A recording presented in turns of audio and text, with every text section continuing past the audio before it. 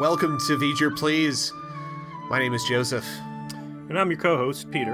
And Peter, to start us off, I actually have some feedback from a listener that it really resonated with me, and it resulted in you and I having some conversations off the air this week, and we've made some decisions as a consequence of it. I'm going to read it verbatim. I don't know if, hopefully, this gal is still listening. If not, totally understand. If so, trust me, we heard you. The review goes like this. I loved the show when it was about Voyager, but now that they're reviewing Picard, and I hate it. It's just a bunch of yelling, whining, negativity. I don't need that. It's jarring and brings down my day. You know what? You know what, buddy? You're fucking right.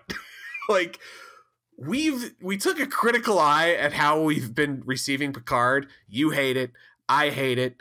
It's reflected in what we have to say. And it's not just that, like, that normal, like, occasional Voyager episode is bad and we fucking just bag on it for being bad sort of hate. It's a meta, why are they destroying what I love hate? And it's not a fun hate, right? It's different. And it's been a trial to get ourselves to watch the shit and talk about it. And it's been an even more awful on my part to have to relive all of those emotions as I edit it. And we had the conversation, and we have elected as a team, we're doing this for fun. We are doing this to entertain ourselves as much as our audience. And this isn't fun. So this is going to be our last full episode dedicated to Picard reviews. We are officially off the train. We've talked about it before, and I think it's a responsible thing to do. And there are certainly people out there who are really enjoying what Picard is and how it's going down, and more power to you.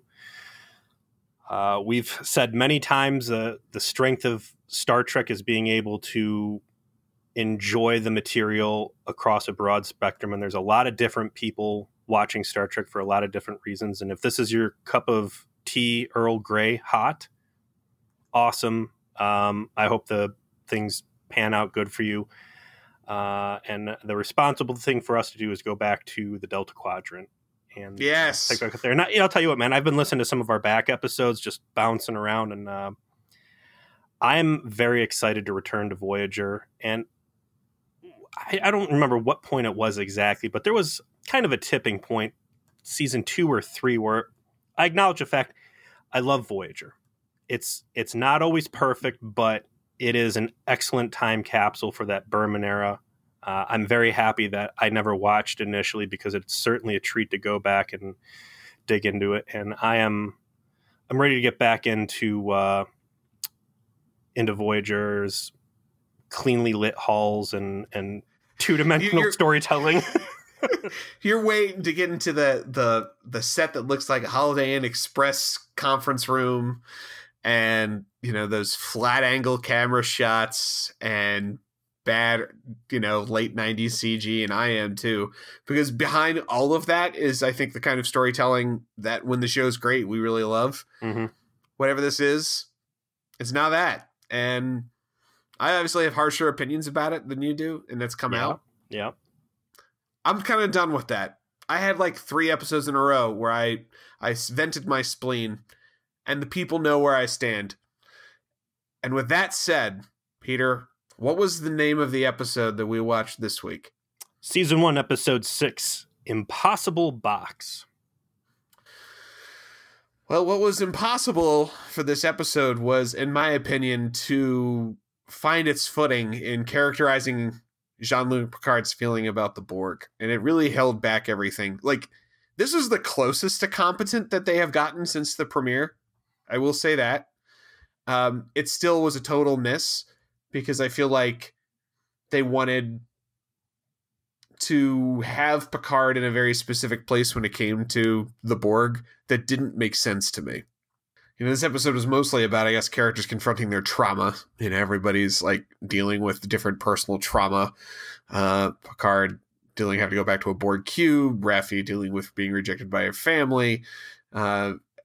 Agnes Jurati dealing with murdering the shit out of Maddox. And everyone deals with trauma differently. But this just show can't seem to figure out how to characterize Picard consistently at all, and that really damaged the proceedings for me. I think this is one of the better episodes that we have seen, and I'm kind of glad that we're able to leave our weekly Picard reviews on a higher note. Yeah, it's worth pointing out that Peter and I have decided we will do a special a special episode finishing talking about Picard once the show is over, just so that we're completionists by heart. So we'll put that out there, but it will not be like as part of the normal programming. Yeah, I will certainly continue to watch Picard to the bitter end, just because there's money in the CBS All Access kitty already. But you already kicked in. Yeah, again, we're not going to plague people with our nerd ranting. This episode should have been episode 3 or 4 of the series. Certainly not fucking episode 6. This is the first time I feel like the story is making meaningful gains, and I really think that episodes 2 through 5 should have been able to condense down to 2 or 3 episodes instead of this incredibly slow pace we're going. And again, it's like classic Trek, TNG, Voyager, whatever. You had these bottle episodes, and I'm well aware of the hypocrisy and the irony in us criticizing a slow story spanning multiple episodes when we have ranted at hours and hours of criticism about the bottle nature of Voyager. But except for a fact or acknowledge that Voyager tells a complete story with a beginning, a middle, and an end. And usually for Voyager, we have an A story, a B story, sometimes even a C story. And they're banging that out in 45 minutes.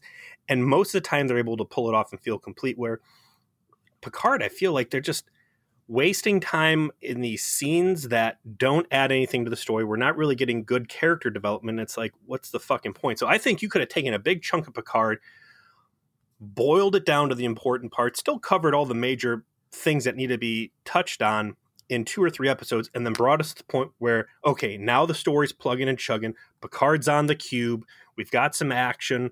We've got character development. And we're getting finally some really good scenes that were what we signed up for. I think, I don't want to rush in too deep here, but I thought that all the Picard and Hugh stuff specifically was really great. I feel like that was the closest it got to being Star Trek for a hot second for the entire run of the show, besides the premiere. I think you're right, though. The key between taking your time and establishing continuity, which is stuff that we like, and just, being boring nothing, is a sense of pacing and urgency, which the show has just simply not developed. That actually is not the thing that I have disliked the most about the show, and is not the reason why I dislike this episode. It is that I feel the biggest weakness is Patrick Stewart. Yes. His performance has been, since the premiere, uniformly weak. We've postulated at length, is this his fault personally? Is this a lack of creative direction on the part of others? Is it the don't be your own storyteller disease, where because now he has creative control, he's portraying this character to signal specific virtue, and so it's a bit of a combination of both? I don't know. But what bothered me here was Picard's relationship with his experiences at the long weekend on the cube as Locutus. It's obviously very defining for his character, and he's been through a lot, from dealing with the trauma on a very personal level, the episode right after Best of Both Worlds, when he goes back home, meets with his brother, to First Contact, to the episodes that involved Hugh, to the episodes that involved Hugh and Lore, kind of like the sequel to their decision with what to do with Hugh. It seems so strange to me they decided to write Picard in as being just, Borg are always monsters. They can't possibly ever be reclaimed or redeemed. I'm like, Didn't you just spend 55 minutes with Seven of Nine, who clearly is like was a rehabbed Borg drone? Like, don't you know from personal experience that yes, it is quite possible to rehab a drone? Like, didn't you do that? Isn't that guy on this show? And why are you like, oh no, they can never change? What? Like, you are the only person in the galaxy that probably can say with certainty, yes, they can change. I have done the changing. I have been changed personally. I have more compassion for people who have been freed from Borg control than anyone else could possibly have. And so it seems like they started him out in this dispassionate, I hate the Borg and I don't care spot, so they can have him like, oh, you're all really just victims moment later on in the episode, where I'm like, the fuck? You always knew that. It's hard for me to come up with a similar situation to what we're seeing right now, because this TNG storyline is so rich and so diverse, in that you had 7 years of straight serialized television, and then the story expanded into several movies, and now we've circled around with a different television show. And it kind of reminds me of like Batman, right? When you're sitting there playing like the Arkham City, Arkham Asylum, Arkham Knight, like Arkham Knight specifically really ties a lot of the Batman mythos in, but you don't know what parts are really available on the table to play with. Like, is this because of copyright or whatever the red tape is? Like, in this story, are we acknowledging the fact that Jason Todd was murdered by the Joker? Are we going to talk about Azrael? Like, what part of this really huge storyline is in play? And it's the same deal with Picard. Like, obviously the events of First Contact are being touched on, but why is, I feel in a certain way like he's reverted back to an earlier state. And pretty early in this episode, you know, Picard has this outburst moment. It's what you're talking about. And I think he's talking with like Dr. Girardi, and Legolas is there too, where he like just correct has this outburst. Yeah. Where he condemns the Borg and says, you know, I've never wanted to go back. And he's in a very scarred and scared place, I think. And that's why he has this very strong negative opinion, and he's very apprehensive about going to the cube. And again, like you said, it feels like it's trauma that has already been addressed both in TNG with the slow and healing, in the movies, yeah. and specifically in First Contact, because that was her name, Lily. Yes, you know, he has that whole like really no father. Yes, you know, whole speech. It's amazing. One of the tentpole Picard moments, right? And you know, it just feels like he's worked his way through all this stuff. So we're sitting there, we're watching. My wife's with me, and he's kind of doing this recap, and I'm writing in my notes like where he's basically talking about like how he was Locutus and this and that. And in my notes, I'm like, what an awkward recap. Why is he going through this whole exposition process to Girardi and Legolas? Like, who the fuck is watching this TV show? Who is paying for CBS All Access to watch fucking know, yeah, Star Trek Picard that doesn't know goddamn well the history of Locutus inside and out? And my wife's like, what's he talking about? I feel like this is something I should know. And it's like, I just stopped mid-note, and it's like, well, clearly they do need to cover this stuff, and clearly, you know, they are penetrating through one way or another, and this is a necessary recap. So maybe that's why he's had this regression, and we're not picking up with Picard at a point where he's already made these strides and personal growth points, because they have to rebottle it so they could let it back out later when he has this thing with you. Let's start at the beginning. Go ahead. Yeah, I want to just one note, because it's interesting you brought that up of like, who are you doing this for? Why are you recapping this? Who would watch this who didn't know? And I think that's what made a lot of the Marvel movies, later Marvel movies, particularly spectacular to me, is that they didn't do that, right? Spider-Man shows up. There isn't a Marvel Spider-Man origin movie. He just has powers. So, Iron Man knew about it. He showed up and recruited the fucking kid. Yeah. Paused. How dare you bring Spider-Man into this fuck? Spider-Man. Oh no! Spider-Man and Batman. If there is two properties out in the world, two fucking stories that I never need to hear. I'm a huge Batman fan. If there's a fucking story I never need to know again about, it's how did Bruce Wayne's parents die?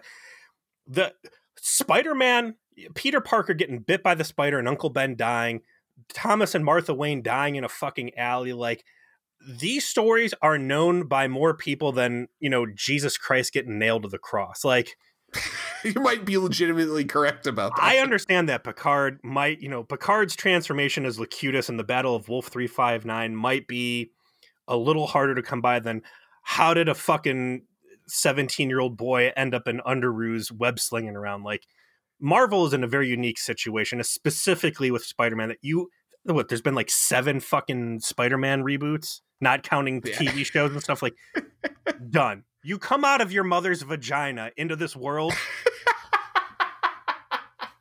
and through the power of osmosis from all the fucking nurses and janitors and the guy refilling the candy bars out in the hallway, like, there are so many people that know all 15 ways that Spider-Man was created that it enters your brain.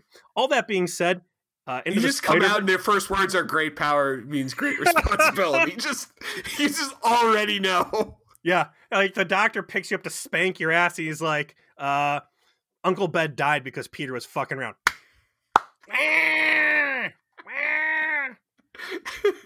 The baby comes out and go, "FYI, bone saw is ready." So yeah, MCU having the balls not to recover that ground, great. And let me go ahead and tell this story too while we're here. Oh, that was what I wanted to talk about. At some point, I need to tell you the story about why I thought that that fucking Gozer the Gozerians nightclub scene on Cloud City was the worst club ever. But the story I wish to tell right now. So my wife is like, well, what's going on with this Picard Locutus thing? And then who is this Hugh guy? Because it seems like that's a pretty big deal to the story. So I pause what we're watching and I start, okay, well, Enterprise was out, and they found a downed Borg scout vessel and there were a couple of drones. And I start just going right into this. And to be fair, this is all stuff that is in my near available memory because we've been doing a podcast specifically about Picard where Hugh's a featured character or whatever. But it's not like I just really sit there and look at my notes. Like, this is shit I know, right? And I'm telling her about it, and she just, it's rare for her to, like, I don't want to say like nerd shame me, but like there's this moment of like, after she's like, God, how do you just know all this at the drop of a hat? And I'm just like, again, it just hits me with wall. Like, I'm like you fucking don't. Like, this is, these memories are so old and so potent in my memory. Like, this stuff is essentially as real history to me as like fucking Christmas 2 years ago with my family. Like, it's just, Star Trek was such a big thing that, and again, I owe a lot of my. This is the power of myths in any society. This is the power of myths, and people doubt the power of something like Star Trek to people, and some people that don't connect with it in the same way might belittle it. But it's like, this is why these mythical stories gain ground, and in other societies and in other times, religion and worship grew up around it. We live in more enlightened times. Only in Futurama is Star Trek a religion, but the power of that is very real, and that's what you're describing. This was a myth for you. Yeah. It's a myth for me too. It's why we love and appreciate it as much as we do.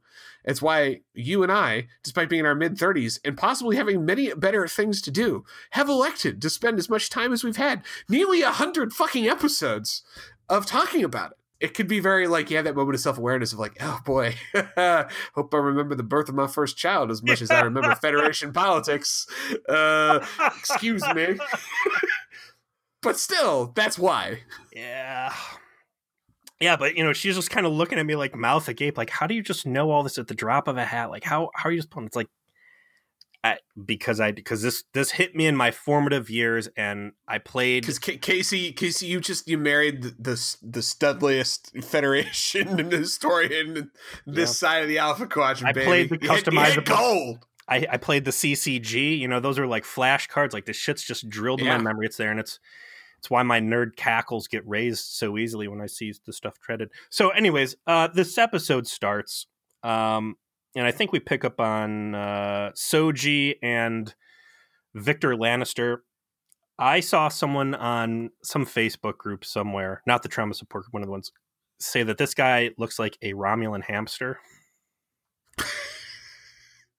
100% Victor Lannister, Romulan Stein does look like a fucking hamster. That scruffy beard he's rocking, yes, the dude is a Romulan hamster. They wake up. I notice she's wearing this necklace to bed, which doesn't seem very safe, but whatever. It's the future. I'm sure it's like special materials. And she's having these dreams or nightmares, I don't want you to call it, where she's a young Soji walking down a hallway towards her father's lab. It looks like a botany bay, and she sees her dad moving somewhere out of focus. And as she tries to round this corner, he yells at her. She wakes up, and it's a repetitive nightmare that she's been having. So Romulan hamster, who is, I don't know what his end game is other than to, you know, obviously fall in love and I'm sure at some point have a change in heart, starts trying to needle the situation and get more out of her. They cut to the conversation we already talked about on the Normandy SR2, where Picard is talking to Jurati and Legolas about, you know, his background. Jurati spinning the tale of why Maddox died, while they cutting to Jurati having murdered the fuck out of Maddox. Nothing about that is explained in this episode. That's probably my most angry part out of this entire episode. Like, the EMH saw what she was doing. Correct. The EMH can pop out whenever the fuck he wants, much to the ire of the captain of the ship. Correct. Had she gone over and like turned him off, and again, she's like super cyberneticist, like it would totally make sense for her to have some fat ass hacking powers. Delete his memory or something. Sure. None of that at all. Like, what a huge fucking plot hole for her to sit there then and boldface lie to Picard and like sure is. Legolas. That was a very hard pill to swallow. Big miss. Like, how do you not resolve the next episode that there was a witness to Jurati murdering Maddox with even a line of dialogue or a moment on her part? But they don't. Maybe that's like how they're going to have her get made later. It's like finally something will ask the EMH and be like, whoa, wait, hell no. Like, Maddox died because Jurati killed her. And then it sounds as stupid as it seems, I think. And not to beat a dead horse on this, but like this EMH or the ship, whatever the mystery of the ship is, why there are so many holograms and they all look like this dude. Like, it is even to a point where it's like clairvoyant, right? It is always monitoring the status and the emotional states. Like, you have like emergency trauma support holograms popping in. Like, for that to have been such a catastrophic bungle while she was murdering this guy is really something else, and an unforgivable plot hole. Like I said, also during this, I want to call out the music that they're playing. We haven't really talked about the scoring in Picard, but especially in these couple scenes, I really feel like they missed the mark with some unearned epic music. The music of this entire show has been a giant miss. You know, like, I don't know how else to describe it. It's generic and corny. You know, like, yeah, just not correct. I expect more from a current year production when it comes to scoring like this, and it just never works. Title is like awful. I would like only Enterprise is worse. Like, I will say that it is not bad as Fade for the Heart, but it is still shame on you for knowing that title. You will too. I promise you that. Once you hear it, you'll never be the same again. Again, praise to Netflix for having a skip intro button. Intro. Yeah, very important. Slops to CBS All Access for not. But the conversation happens. We get the recap of, Picard, hates the Borg and was a Borg, and Legolas doesn't have good social skills. He doesn't know what butting in means. He calls it in butting because he's Legolas. Yeah. The next awkward thing that happens in this episode is Agnes decides to go hook up with Rios. Like in the next scene, Rios is, by the way, stereotypically exercising with a soccer ball because he's very Spanish. And he is the most Spanish man with his shirt off, with a cigar. Does he have a cigar? I don't know. He is the Dos Equis man of space, right? He is the most interesting man, and so he must be always doing a Spanish thing. And if it's not putting tequila on his wounds or cursing in Spanish, he's playing with a soccer ball with his shirt off to show how buff he is. Bravo to the guy. He's in great shape.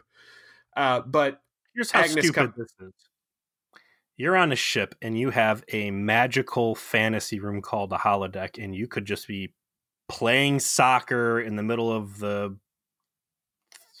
2750 World Cup or whatever fucking major event you want, and you're just instead going to be kicking the soccer ball around some cold ass hallway because the show didn't want to drop the cash on a cool holodeck moment.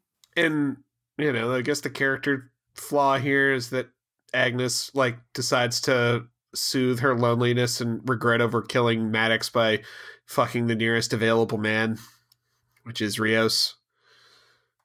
The scene, this is the second time these characters have ever talked, so I don't care, right? And this is despite Alison Pilkins still trying her best. She really did. But I sense there's more energy and charisma and connection and chemistry in fucking Tom Paris and B'Elanna Torres than these two in this scene, because we just don't fucking know anything about them, so we don't care.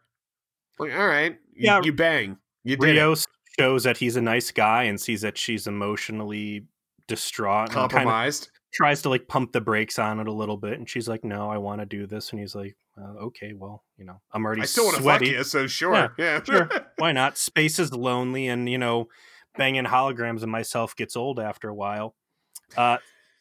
Speaking of the holodeck, we do have a scene in Picard's discount ready room back at Chateau Picard, where he is accessing the computer records on the Borg. And part of me is just like, well, how much access does this dude's ship really have? We're not talking about the Enterprise's computer or, subspace linked to Starfleet Command. And so he's basically just doing Google searches, like a Google image search. What's the most basic information available out there? And I've complained many times about how much I hate the holographic Iron Man computers they're using, but there is a big payoff. And if this is the reason why they're using it, is for this scene where they slowly pan around as Picard's swiping through the Google image results on Picard. And it ends on a screenshot of Locutus when he was addressing the Enterprise, or maybe, the other ships at Wolf 359. And they do this really good overlay where you see Picard and then the holograms between him and the camera, and it's aligned the right way. So you see old Picard with the Locutus Borg implants over it. And he has a very emotional reaction to it, and I think it's really fucking cool. It was a neat visual. Yeah. The next scene is another uncomfortable sex thing, but now it's the Lannister twins. So Cersei Romulan comes to talk to Jamie Victor Frankenstein, where she gets uncomfortably sexy with him, and he is trying to figure out WTF with Soji Tabuchi.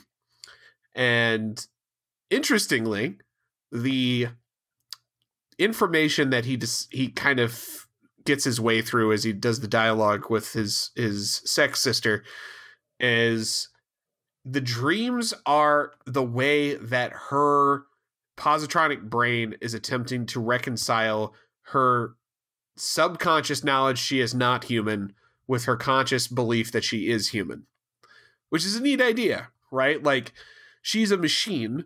This conflict has to be resolved in some fashion because there's a cognitive dissonance between her nature and her knowledge of her nature.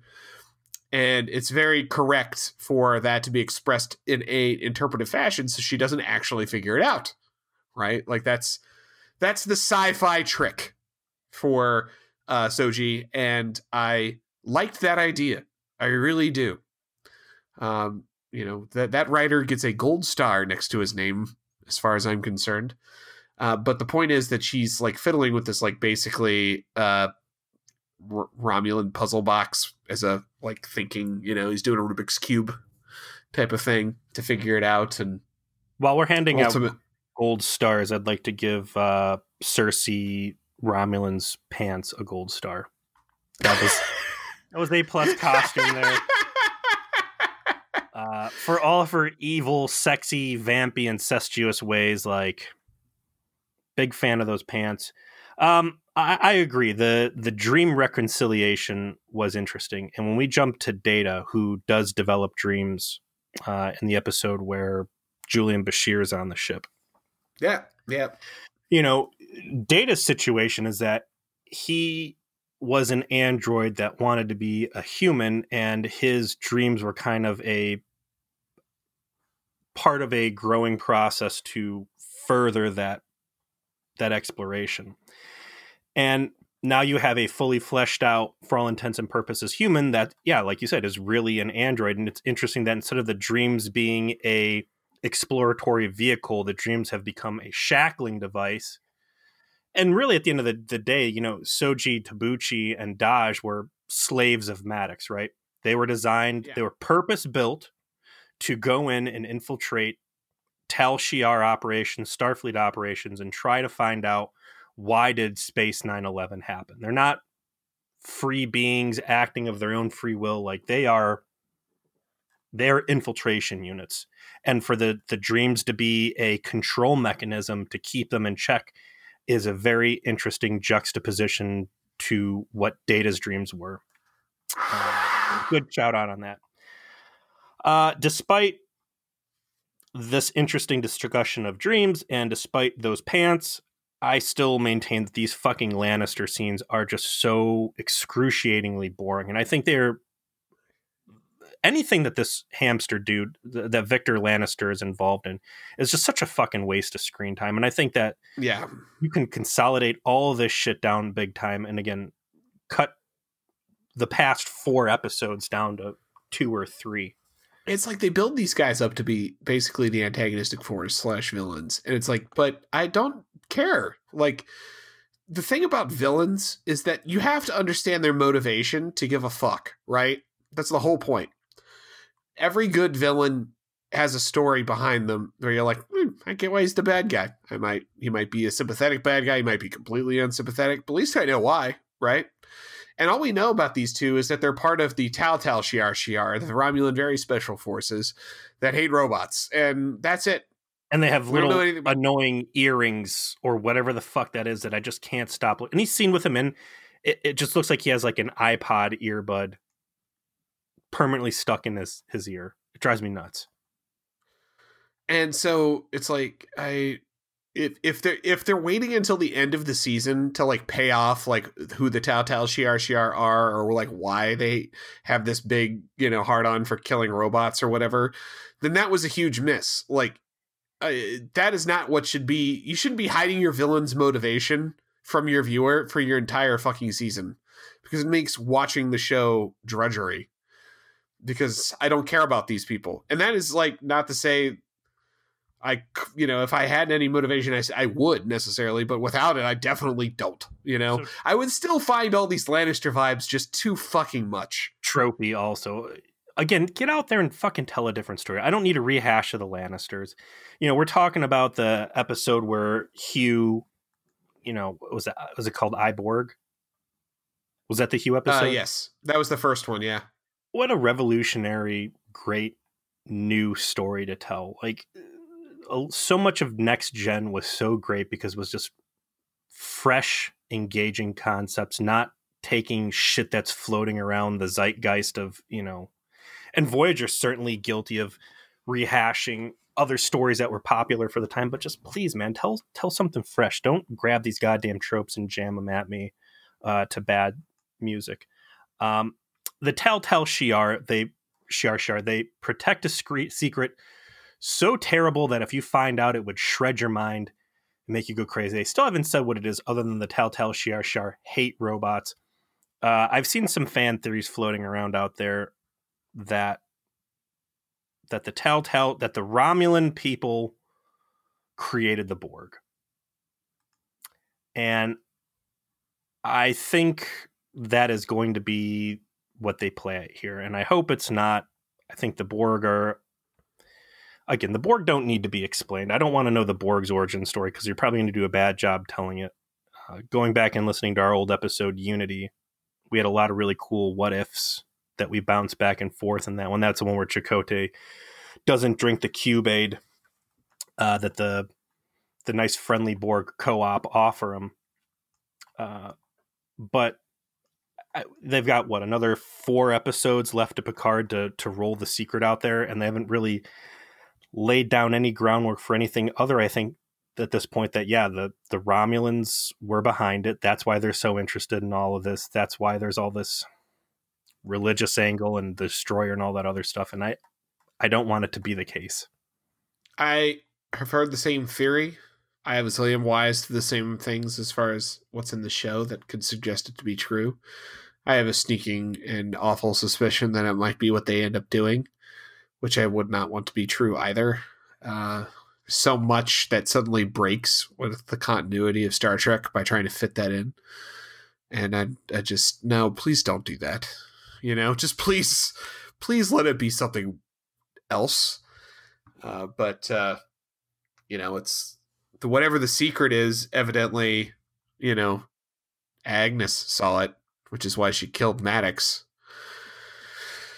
So who fucking knows, right? I'm sure we'll be told. I'm sure it'll suck. Speaking of sucking, no, I'm not doing this. Yeah, speaking of sucking, Raffi back in the hot seat for the worst part of Picard, man. Picard and crew of the Normandy are speeding off towards the, I don't know, is this technically in the old neutral zone, or is this into... This is what it says, former Romulan neutral zone. They're speeding off. It is a heavily guarded area. I assume that's some sort of minefield surrounding it, and they say, we need credentials to get on here because we cannot lie our way in. The Borg will recognize me as Locutus. And there's, a dozen reasons why us infiltrating this thing is not going to fly. We need to have official reasons to being there. And they decide that Raffi is going to contact a contact that she has still embedded in the higher ups of Starfleet and call in some friends cards and try to get some sort of diplomatic credentials for Picard to be on the artifact, aka the Borg cube. So she gets real high and real drunk and twists this lady. I don't know if she's an admiral or she's a captain based on rank pips. I want to give you credit for always being able to spot these fucking pips. They blend into the uniform so easy, but you're like fucking Hawkeye over there with the magnifying glass. That's the details I live for, my friend. I can't tell you my dad's exact birthday, but I can tell you the right bits on these Star Trek. He was born in the fall, November 11th, maybe? Anyway, this was a captain. So Raffi plays the angle of, we're going out here and it's going to be real bad when we show up empty-handed. So either you give us the credentials that you just told me no, or we are going to cause a huge fucking incident. And because there's now comm logs linking us, when the Romulans search our ship, we are going to look like Federation spies and it's going to be real ugly. So play ball with us, or I'm going to make a huge mess and whatever. So she burns this last bridge she has. They get authorization. They get the paperwork. And then she falls into full drunk mess. Boo-hoo, my family life has fallen apart scene with Rios. And I thought her manipulating the Starfleet captain was good, and then all of her personal character development after it was just fucking terrible. Like, maybe part of it's she's not good at playing drunk or playing emotionally vulnerable, but she's not good at anything. Like, that's what we've determined, right? Like, that's like, there's no part of her performance that has been good so far at all. I mean, she's just not a good actor, and they really missed on casting her. She can't do any of the things she's being asked to do. I think it's not a good actor, and I think it's not a good character. And it takes Picard fucking acting like a French buffoon Hanna-Barbera pirate to drag the episode down so low that it displaces her as the worst part of the episode assignment. So they get their clearance to go on. Picard beams over to the Borg ship with clearance. They don't dock. They have to go to a pre-assigned transporter coordinate, and it gets them over. We see that the Borg are not big on OSHA compliance. They got those big long hallways with no railings. just an infinite drop on either side. So we will later find out that this ship has technology that was not present. And I'm interested in the art that we see on this Borg cube. I before said it was like if the Borg cube had an Apple store, and that's like the lighting and technology aesthetic that we see in this. And is it that, we know what a Borg cube used to look like, right? TNG spent enough time on them. I think the versions we see in Voyager are like really crappy, low played mock-ups because they didn't have the budget for it. But there's like TNG era, there's First Contact era, and then there's this one. And it's a very clean, sleek, smooth floors. I like the Borg alcoves have like these white light halos over the heads where the Borg's docking instead of like the green. I did. I like that aesthetic. I did.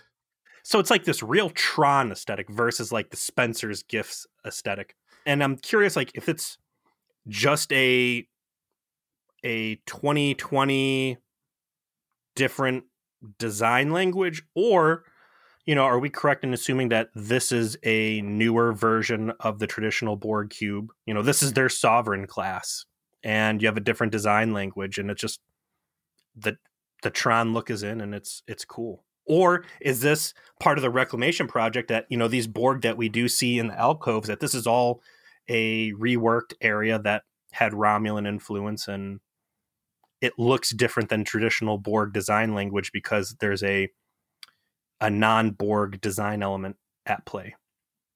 I think that this is one of those circumstances where I can extend my disbelief, in a sense, that the Borg aesthetic probably always looked like this. Like, I think this makes more sense for what a cube would look like, right? Even compared against the design, the special effects and set design budget of like First Contact, where they certainly could do you didn't really see the inside of a cube there, though. You only ever saw the inside of Enterprise while it had Borg on it, which, is going to have a different look because of that. This is the first look inside a cube at a, not a mid-90s TV level. Mm. And it wasn't so different that it was strange to me. Making it look like clean seems like the kind of perfection that Borg would be all about, right? Do you think everything? That's a very interesting conversation to me, because the Borg don't live in reality, and I've been thinking about this a lot, especially with having gone back and rewatched Unity, the Voyager episode with Chakotay and the Cubade. Like, the Borg don't live in reality; they live in whatever their shared conscious is, and like it would make sense that they don't care if they look like literal trash people covered in tubes and wires and garbage, and their ships look like garbage, because in their VR overlay or whatever, could be a sunny field or a sleek, nice spaceship or whatever. So I like both versions. I like that the Borg look like garbage because they don't care. I like the version where they live in a clean, clinical Tron environment where you've got these beautiful lines and tasteful neon accents. I think the reason why I buy it is that it still is extremely utilitarian. Like, there's no ornamentation. It's just that it's clean. And I think that makes more sense just from they would be so efficient that they wouldn't have that mess, you know? Fair. Like, I get that. But whatever. It's cool. Picard's on the ship. He's overcome with, visions of being in the Borg. He's losing his mind, and then two people grab him. He freaks out, and then you hear Hugh's voice of like, "No, they just want to make sure you don't fall off our dangerous ass ledge. We're not OSHA compliant. I don't know if you noticed." And it's Hugh is there to meet with Picard. He's overjoyed to see him. Seems like this is probably the first time they've met since the end of Descent. And Picard hugs him and gets essentially the 10-cent tour of the cube and what the Borg Reclamation Project is about, which is where we discover it's primarily just converting whoever these people are from whatever races they are a part of back into being, who they used to be. I don't say human because some of them are clearly not human. Although sleeves open, what is Hugh? Is Hugh human? If he is, that's weird, right? Because he would have been a Borg for much longer than humans had contact with the Borg. This is He says he's a Federation citizen, so it's that leaves it kind of open to what that means. Well, the question is, it's so sloppy. There's been such limited, but okay. So when we first get introduced to, when they start spooling up the Borg plot line, right? Shelby gets involved in that other stuff. There are numerous reports of Federation border worlds colonies being completely scooped up.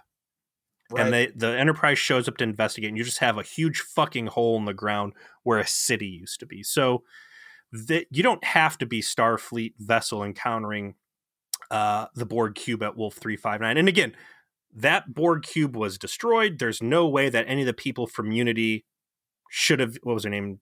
Commander Riley, Lieutenant Riley, Dr. Riley from Unity. If you were Federation Starfleet assimilated at Wolf 359, you should have died on the cube. And anytime they trot out someone saying, "I was at Wolf 359," it's kind of impossible. The hard point with the Borg is the Borg were a big fucking deal before they even came anywhere near the Alpha Quadrant. We've laughed at length, all of the people in the Delta Quadrant are humans with salami in their hair, some degree of shithead going on. Yep. The space chicken people from B'Elanna's Bad Day at Work, where she jettisons the warp core. Right? Remember the chicken men? Mm-hmm. Their entire species was assimilated in. You've never seen a chicken Borg before. Basically, if you get the Borg's way, you get assimilated, unless your K's on discount Kmart Klingon. And you get ignored. But all we ever hang out on Tuesday. Yeah. Get your patchouli out of here. It's not us, it's you. You never see anything than human Borg. And that's a big shame. So the question isn't, is Hugh human? It's, was he a native of the Delta Quadrant? How long could he have been with it? I guess the thing that would make the most sense is that he was part of one of those border worlds. And that would explain why he was in the Alpha Quadrant and the Enterprise was able to come across him. Sure. And I can buy that. I just wish they would have taken this moment to explain. This is his big character time to have I'm a, and I got assimilated, and that's the fun of the Borg though too. Could you assimilate an entire planet worth of chicken men, and in the end it's barely enough to staff one cube. The cubes are so big and they've got people just fucking packed in their rows and rows. One, we've said before, one cube should be able to assimilate an entire solar system, if not, big chunk of the Alpha Quadrant. yeah, my entire world was on that one cube that the fucking Species 8472 one-shotted, like, Yep. the I catastrophe. mean, that's what it's every time the Borg invade Earth, they send one cube. Mhm. So that's it. They're like, fuck it. All it It's needs. good enough. It's all it needs.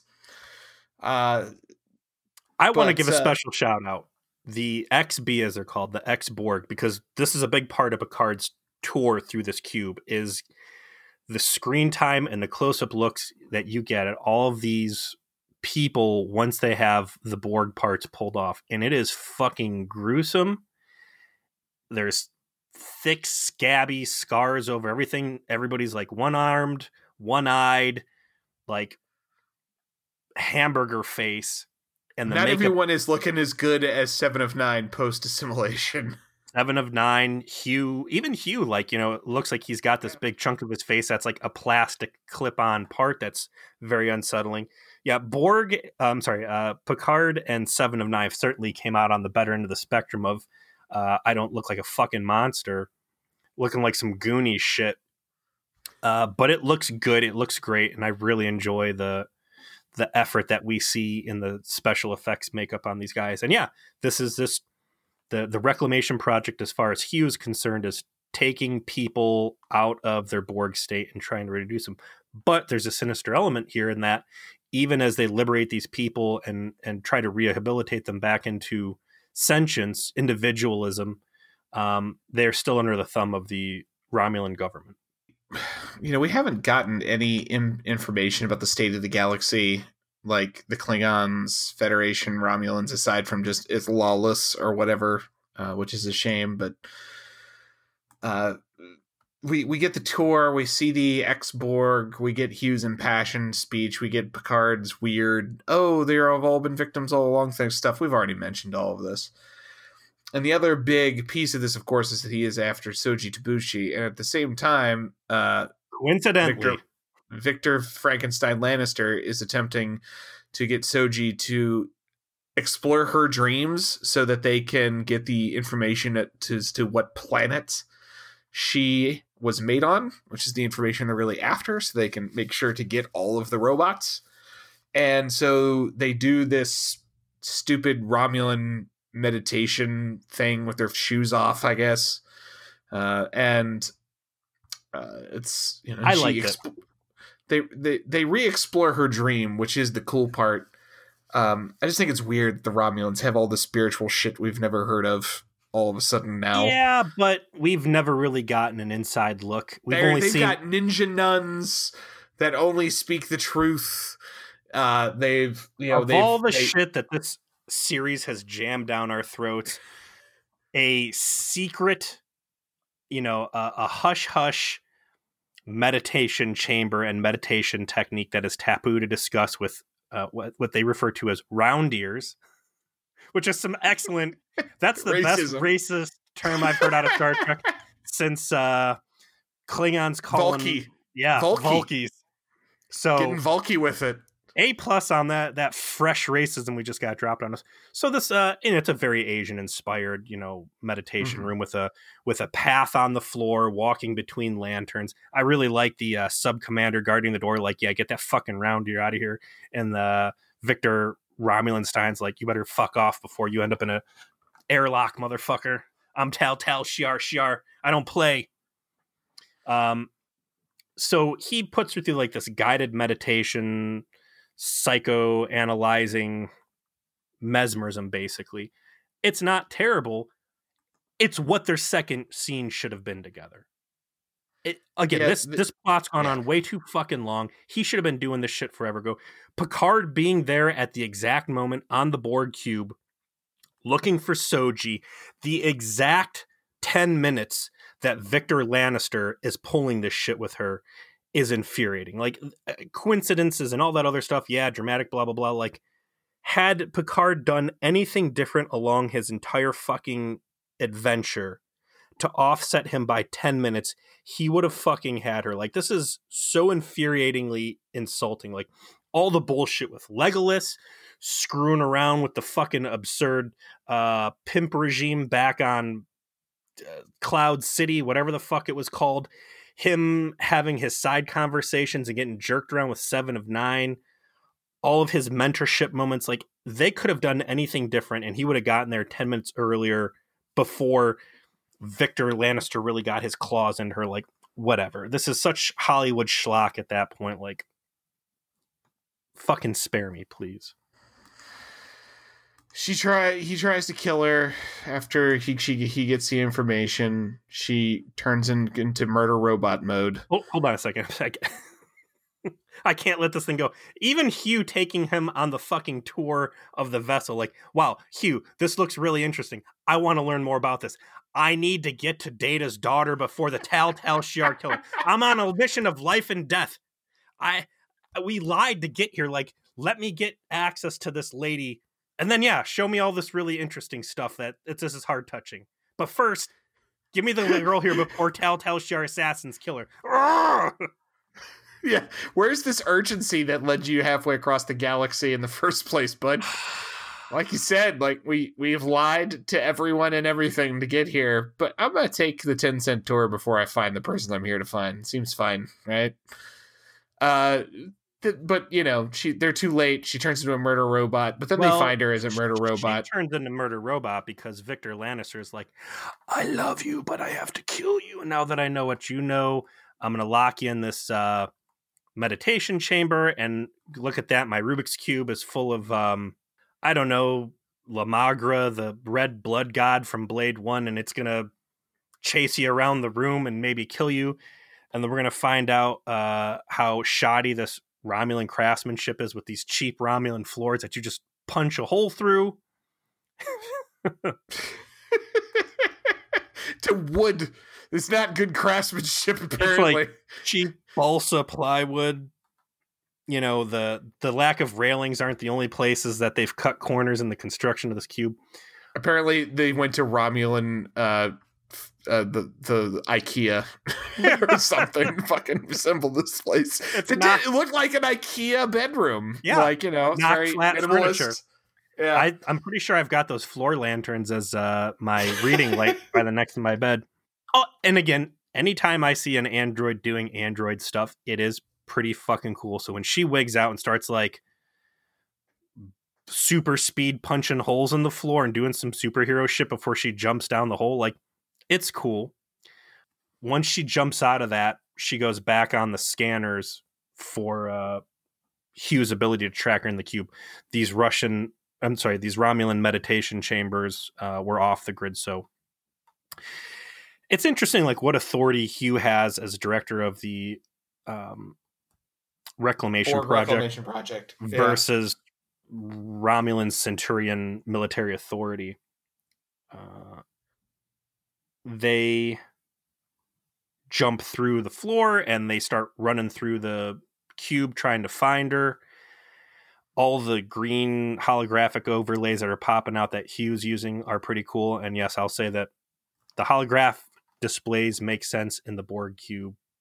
Specifically there. Like, if they had made that the aesthetic choice just for that, yeah, I think it would have been cool. Hugh ends up leading them to a place he calls the Queen Cell. So he has to like do some kung fu magic in a wall to like find this hidden spot. And he says, you know, it's one of those Borg instinctual things of like, he knew how to get there even though he'd never been there because of the hive mind. And really cool. And Picard agrees to the same thing. Like, I knew this was here even though I didn't. And in perhaps all of Star Trek Picard's entire runtime to this date, every moment of the show has been leading to this, what I would almost call a redemptive moment for you and I personally, is that the reason he has brought them to this place is that it has a device that was not available when Locutus was around, but was a new addition by the time this cube had been created, and that is a spatial projector that was taken from the very best race of Star Trek Voyager, and that is what we called the Skeevians. I believe they're called Sakarans, but the Skeevians apparently got assimilated at some point, and they took the stuff that Tuvok was attempting to commit mutiny to with Seska to acquire, and they even got the distance right, 40,000 light years, which is exactly from that episode. A giant gold star with a check mark and a smiley face next to it for this writer. That's some good continuity. So fucking good, dude. I squealed in delight when they name checked the Sicarians. What was the episode? Why can't I? Like episode, it was first season, episode 7 or 8, maybe. Was something. God damn it! Hold on, I'll look it up. Prime Factors. Prime Factors. Episode 10. One of my all-time favorite Voyager episodes to date. I loved the fucking Skeevians conceptually. They were supposed to be one of the major antagonistic forces. It was supposed to be the Vidians. It was supposed to be the Kmart Klingon, Kazon, and the Skeevians. They were such a great idea. I wish they would have fleshed them out. So them getting name checked here, and this technology, which is a big fucking deal, right? Yeah, huge. I also like that they don't really like tell you exactly what happened. They said there was an assimilation of Skeevians, not like the entire homeworld was conquered.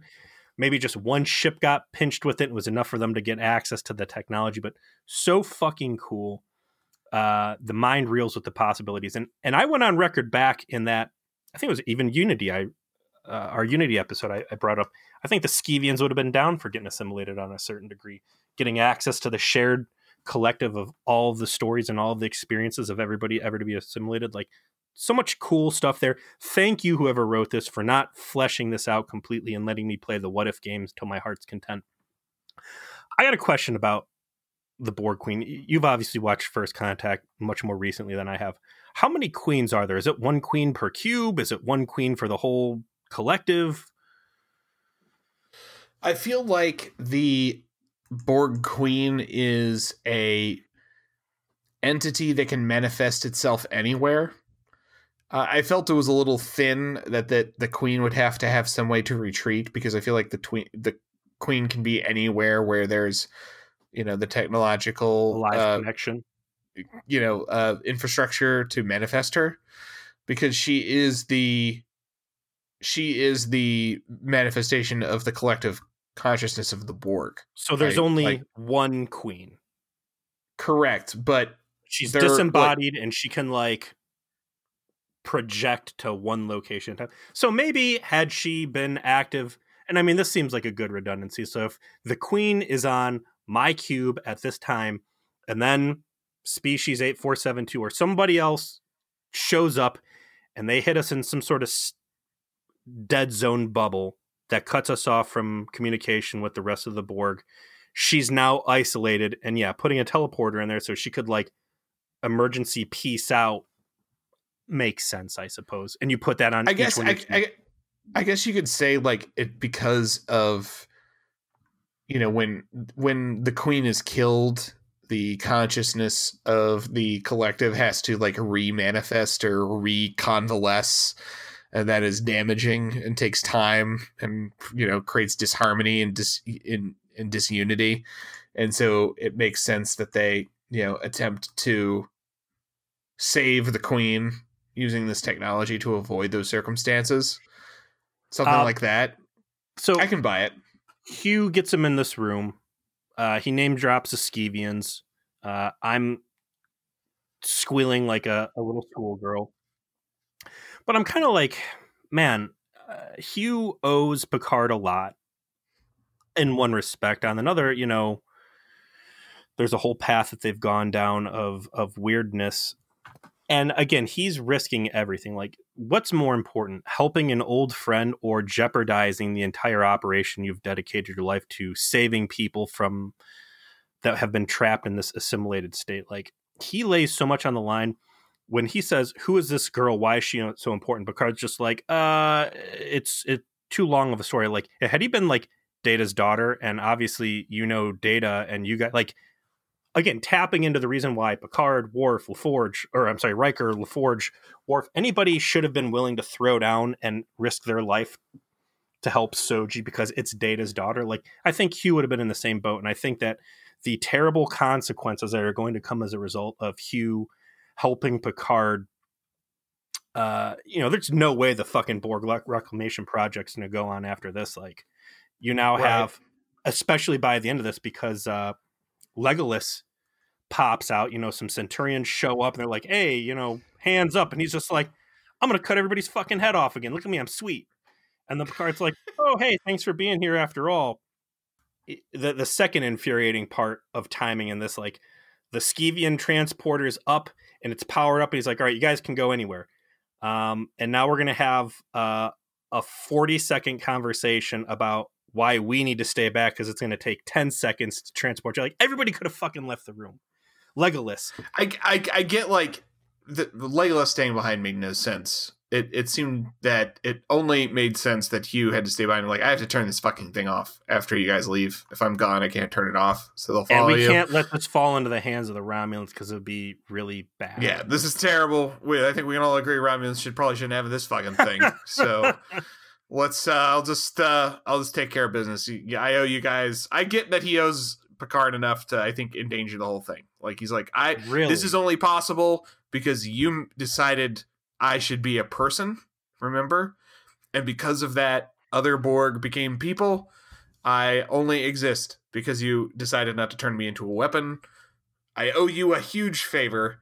So, yes. So I'm going to sacrifice my life. I'm going to sacrifice my life and the life of everybody else. Like, after this shit, I have to think the Tal Shiar, like, yeah, we can't trust these fucking guys. Drag everybody who's been pulled out of assimilation, put them all in a ditch, and nuke it from orbit. Like, this is so crazy, and I will be interested to see in the next episode, like, what the political fallout from this is. How can this not look like a Federation attack? I'm sure the Tal Shiar is going to spin this in, like, some crazy ass ways. Like, this is Picard really made a fucking mess here. And again, to think that it could have all been avoided had he not picked up Legolas, had he not gone down memory lane with Hugh, had he, any one of 100 things we could have cut down on his trail here instead of overlapping directly with Victor Lannister's memory exploration exercise, whatever. But it is a dope scene.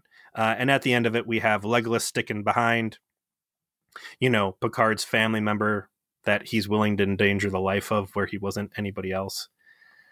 And Soji and Picard peace out through the Skeevian Stargate. And we find out, did you watch the previews for the upcoming episode? Yeah, it's the episode. This is the planet where Riker and Troy are. Planet Frakes. Planet Frakes. So, as we mentioned at the beginning, probably the best episode that's come out since the premiere. I would still consider it C- at best. Not objectionable in the same way. I think, like, the limitation of not having a lot of Raffi helped it be, like, not as bad as it could be, but it had enough kernels of moments of Star Trek that if this were, like, the second or third episode, I might not have given up on it, but it's way too late as far as I'm concerned. I am steadfast in my desire to not review this anymore, and leave it on a relatively high note, I guess, in the sense that we got a Skeevian shout out, so it's, like, perfect for us to stop right now. I also want to lament the fact that 7 of 9 was not here for any of this, because they used her as a fucking one-off. What a fraud that turned out to be. They, like, second builder for the whole goddamn series, and she's in one fucking episode. That has nothing to do with Borg. Like, yeah, putting her in this stupid Rambo plot line that they used her for, instead of, like, I would have loved to see her interaction with Hugh. Like, what diametrically opposed paths they have walked with their second lease on life. Right. And for her to end up as such a disappointment, like, all the work that Janeway's putting in, like, you need to be a person and not just, like, an impulsive robot.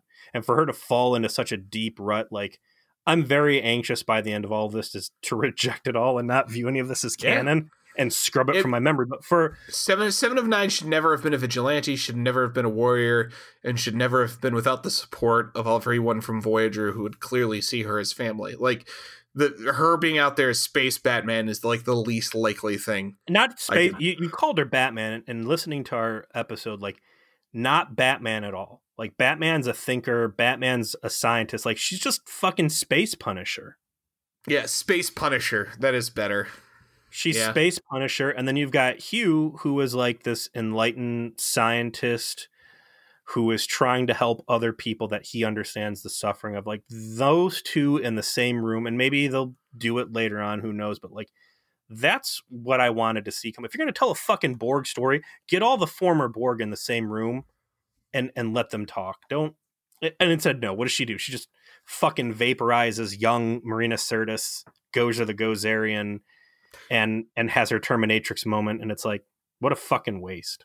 What a fucking waste. Squandered potential. Well, you're not alone, Voyager. There's other squandered potentials in town. Well, I know what we're not going to waste, and that's our time reviewing any more episodes of Picard. So next week, you'll actually be hearing, at long last, noble listeners, our apology for that 2-star review. Our apology to you, and that is our very best episode we ever did, and that is the Patreon-only episode about the Star Trek porn parody. Peter and I need a week to collect our thoughts, figure out when we can get the guys from Hale and Well Met involved, all of that great stuff. So we're going to post that as our normal episode next week. That's why I held it back. Sorry for the tease. But you'll love it. Yeah, the feature tease. You want to hear some infectious enthusiasm about incredibly good Star Trek along with strangely well-produced pornography. You're in for a treat. So look forward to that next week, and then after that, we will be back right on our Hateful Voyage through the Delta Quadrant, starting with Demon. See you then.